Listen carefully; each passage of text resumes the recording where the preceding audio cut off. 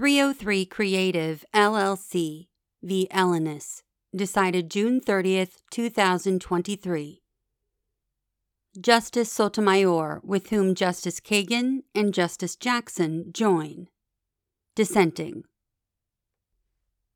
5 years ago, this court recognized the general rule that religious and philosophical objections to gay marriage do not allow business owners and other actors in the economy and in society to deny protected persons equal access to goods and services under a neutral and generally applicable public accommodations law. See Masterpiece Cake Shop v. Colorado Civil Rights Commission, 2018. The court also recognized the serious stigma that would result if purveyors of goods and services who object to gay marriages for moral and religious reasons were allowed to put up signs saying no goods or services will be sold if they will be used for gay marriages. Today, the court, for the first time in its history, grants a business open to the public a constitutional right to refuse to serve members of a protected class. Specifically, the court holds that the First Amendment exempts a website design company from a state law that prohibits the company from denying wedding websites to same-sex couples if the company chooses to sell those websites to the public. The court also holds that the company has a right to post a notice that says, "No wedding websites will be sold if they will be used for gay marriages." What a difference 5 years makes. And not just at the court. Around the country, there has been a backlash to the movement for liberty and equality for gender and sexual minorities. New forms of inclusion have been met with reactionary exclusion. This is heartbreaking. Sadly, it is also familiar. When the civil rights and women's rights movements sought equality in public life, some public establishments refused. Some even claimed, based on sincere religious beliefs, constitutional rights to discriminate. The brave justices who once sat on this court decisively rejected those claims. Now the court faces a similar test. A business open to the public seeks to deny gay and lesbian customers the full and equal enjoyment of its services based on the owner's religious belief that same-sex marriages are false. The business argues, and a majority of the court agrees, that because the business offers services that are customized and expressive, the free speech clause of the First Amendment shields the business from a generally applicable law that prohibits discrimination in the sale of publicly available goods and services. That is wrong. Profoundly wrong. As I will explain, the law in question targets conduct, not speech, for regulation, and the act of discrimination has never constituted protected expression under the First Amendment. Our Constitution contains no right to refuse service to a disfavored group. I dissent. Part 1. Section A. A public accommodations law is a law that guarantees to every person the full and equal enjoyment of places of public accommodation without unjust discrimination. The American people, through their elected representatives, have enacted such laws at all levels of government. The Federal Civil Rights Act of 1964 and the Americans with Disabilities Act of 1990 prohibit discrimination by places of public accommodation on the basis of race, color, religion, national origin, or disability. All but 5 states have analogous laws that prohibit discrimination on the basis of these and other traits, such as age, sex, sexual orientation, and gender identity, and numerous local laws offer similar protections. The people of Colorado have adopted the Colorado Anti-Discrimination Act, CADA, which provides, "It is a discriminatory practice and unlawful for a person directly or indirectly to refuse, withhold from, or deny to an individual or group because of disability, race, creed, color, sex, sexual orientation, gender identity, gender expression, marital status, national origin, or ancestry, the full and equal enjoyment of the goods, services, facilities, privileges, advantages, or accommodations of a place of public accommodation. This provision, known as the Act's Accommodation Clause, applies to any business engaged in sales to the public.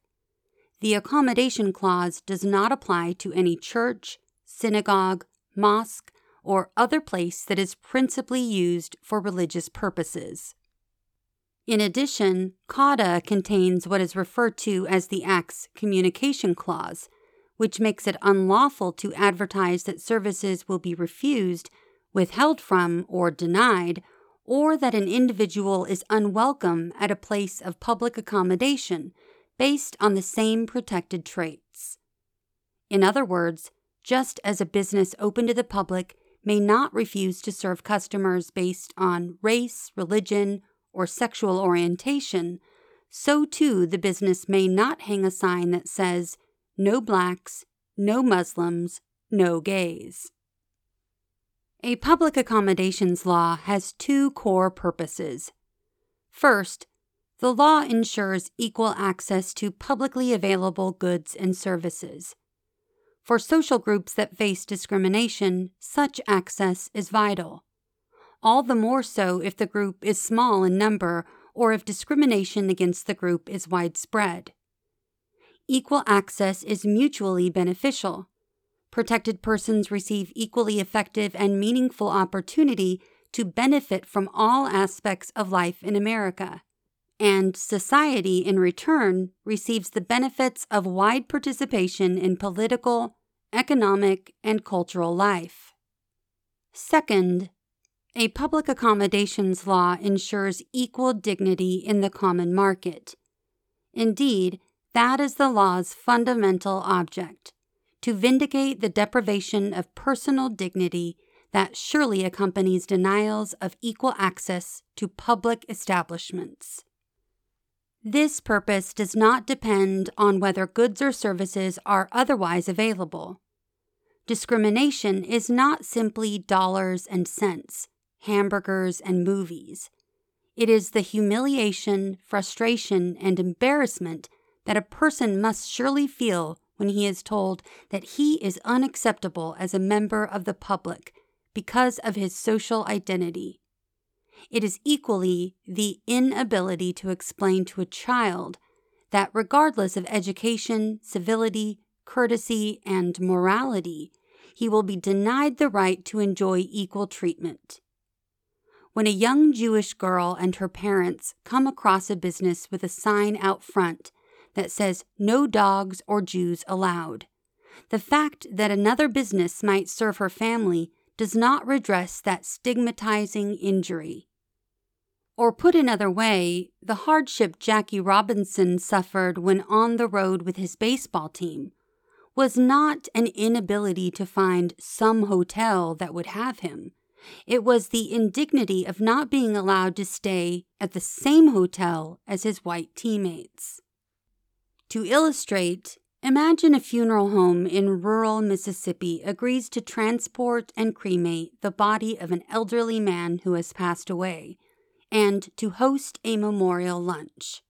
Upon learning that the man's surviving spouse is also a man, however, the funeral home refuses to deal with the family. Grief-stricken and now isolated and humiliated, the family desperately searches for another funeral home that will take the body. They eventually find one more than 70 miles away. This ostracism, this otherness, is among the most distressing feelings that can be felt by our social species. Preventing the unique evils caused by acts of invidious discrimination in the distribution of publicly available goods, services, and other advantages is a compelling state interest of the highest order. Moreover, A law that prohibits only such acts by businesses open to the public is narrowly tailored to achieve that compelling interest. The law responds precisely to the substantive problem which legitimately concerns the state: the harm from status-based discrimination in the public marketplace. This last aspect of a public accommodations law deserves special emphasis. The law regulates only businesses that choose to sell goods or services to the general public. Some public accommodations laws, such as the Federal Civil Rights Act, list establishments that qualify, but these establishments are ones open to the public generally. A public accommodations law does not force anyone to start a business or to hold out the business's goods or services to the public at large. The law also does not compel any business to sell any particular good or service. But if a business chooses to profit from the public market, which is established and maintained by the state may require the business to abide by a legal norm of non-discrimination. In particular, the state may ensure that groups historically marked for second-class status are not denied goods or services on equal terms. The concept of a public accommodation thus embodies a simple but powerful social contract.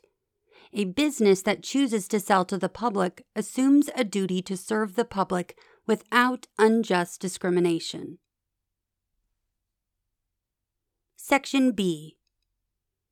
The legal duty of a business open to the public to serve the public without unjust discrimination is deeply rooted in our history. The true power of this principle, however, lies in its capacity to evolve, as society comes to understand more forms of unjust discrimination and hence to include more persons as full and equal members of the public. 1. At common law, innkeepers, smiths, and others who made profession of a public employment were prohibited from refusing without good reason to serve a customer. Public employment meant a business in which the owner has held himself out as ready to serve the public by exercising his trade.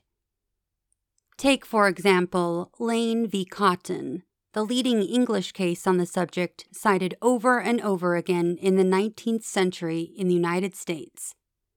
There, Lord Chief Justice Holt explained, "Wherever any subject takes upon himself a public trust for the benefit of the rest of his fellow subjects, he is eo ipso bound to serve the subject in all the things that are within the reach and comprehension of such an office, under pain of an action against him. If on the road a shoe fall off my horse, and I come to a smith to have one put on, and the smith refuse to do it, an action will lie against him, because he has made profession of a trade which is for the public good, and has thereby exposed and vested an interest of himself in all the king's subjects that will employ him in the way of his trade." That is to say, a business's duty to serve all comers derived from its choice to hold itself out as ready to serve the public. This holding out rationale became firmly established in early American law. The majority is therefore mistaken to suggest that public accommodations, or common carriers, historically assumed duties to serve all comers because they enjoyed monopolies or otherwise had market power. Tellingly, the majority cites no common law case espousing the monopoly rationale. That is because nowhere in the relevant case law is monopoly suggested as the distinguishing characteristic. 2. After the Civil War, some states codified the common law duty of public accommodations to serve all comers. Early state public accommodation statutes prohibited discrimination based on race or color. Yet the principle was at times stated more broadly: to provide a remedy against any unjust discrimination to the citizen in all public places. In 1885, Colorado adopted an act to protect all citizens in their civil rights, which guaranteed full and equal enjoyment of certain public facilities to all citizens, regardless of race, color, or previous condition of servitude. A decade later, the state expanded the requirement to apply to all other places of public accommodation. Congress, too, passed the Civil Rights Act of 1875, which established that all persons within the jurisdiction of the United States shall be entitled to the full and equal enjoyment of the accommodations, advantages, facilities, and privileges of inns, public conveyances on land or water, theaters, and other places of public amusements, applicable alike to citizens of every race and color, regardless of any previous condition of servitude. This court, however, struck down the Federal Civil Rights Act of 1875 as unconstitutional in the civil rights cases of 1883. Southern states repealed public accommodation statutes and replaced them with Jim Crow laws, and state courts construed any remaining right of access in ways that furthered de jure and de facto racial segregation. Full and equal enjoyment came to mean separate but equal enjoyment. The result of this backsliding was the replacement of a general right of access with a general right to exclude in order to promote a racial caste system. In time, the civil rights movement of the mid-20th century again demanded racial equality in public places. In 1963, 2 decades after then Howard University law student Polly Murray organized sit-ins at cafeterias in Washington, D.C., a diverse group of students and faculty from Tougaloo College sat at Woolworth's lunch counter in Jackson, Mississippi. For doing so, they were violently attacked by a white mob. Around the country, similar acts of protest against racial injustice, some big and some small, sought to create such a crisis and foster such a tension that the country would be forced to confront the issue. That year, Congress once more set out to eradicate discrimination in places of accommodation and public facilities, notwithstanding this court's previous declaration of a federal public accommodations law to be unconstitutional. Congress believed, rightly, that discrimination in places of public accommodation, the injustice of being arbitrarily denied equal access to those facilities and accommodations which are otherwise open to the general public, had no place in this country, the country of the melting pot, of equal rights, of one nation and one people. It therefore passed Title II of the Civil Rights Act of 1964, which declares, all persons shall be entitled to the full and equal enjoyment of the goods, services, facilities, privileges, advantages, and accommodations of any place of public accommodation, without discrimination on the ground of race, color, religion, or national origin. In enacting this landmark civil rights statute, Congress invoked the holding out rationale from antebellum common law. One who employed his private property for purposes of commercial gain by offering goods or services to the public must stick to his bargain. This bargain, America would soon realize, had long excluded half of society. Women, though having won the right to vote half a century earlier, were not equal in public. Instead, a separate spheres ideology had assigned women to the home and men to the market.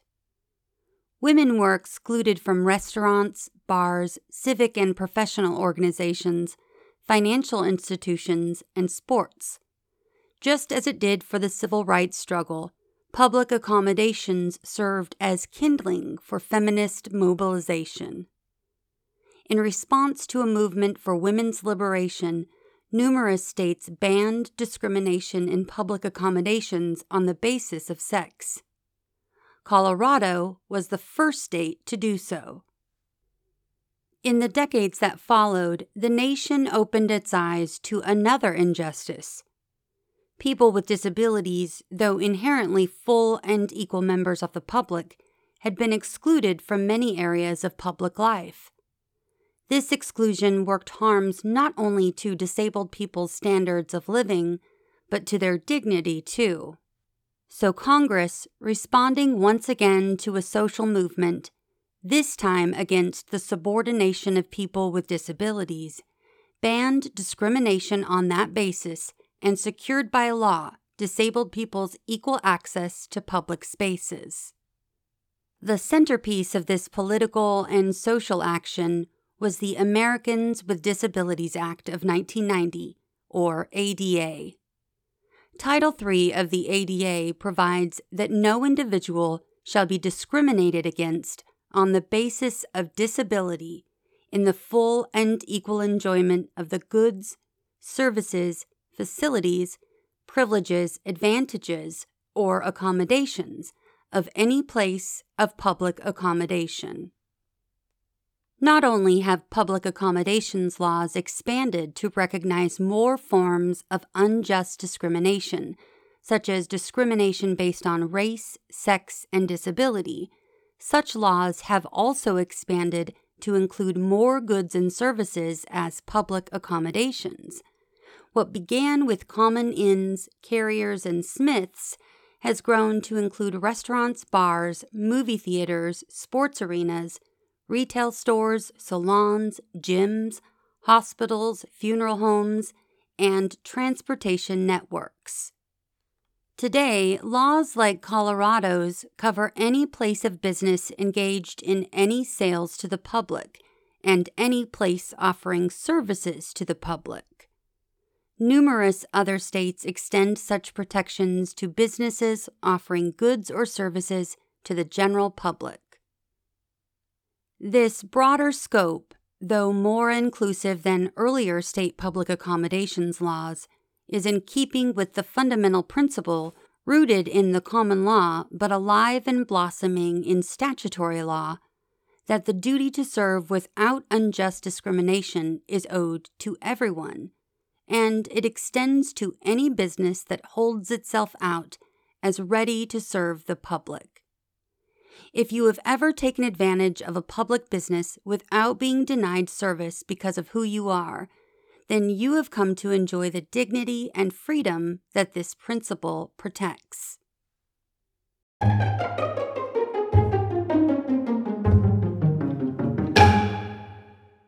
We've come to the end of part 1 of this opinion, but don't worry, next episode will pick up right where this episode left off.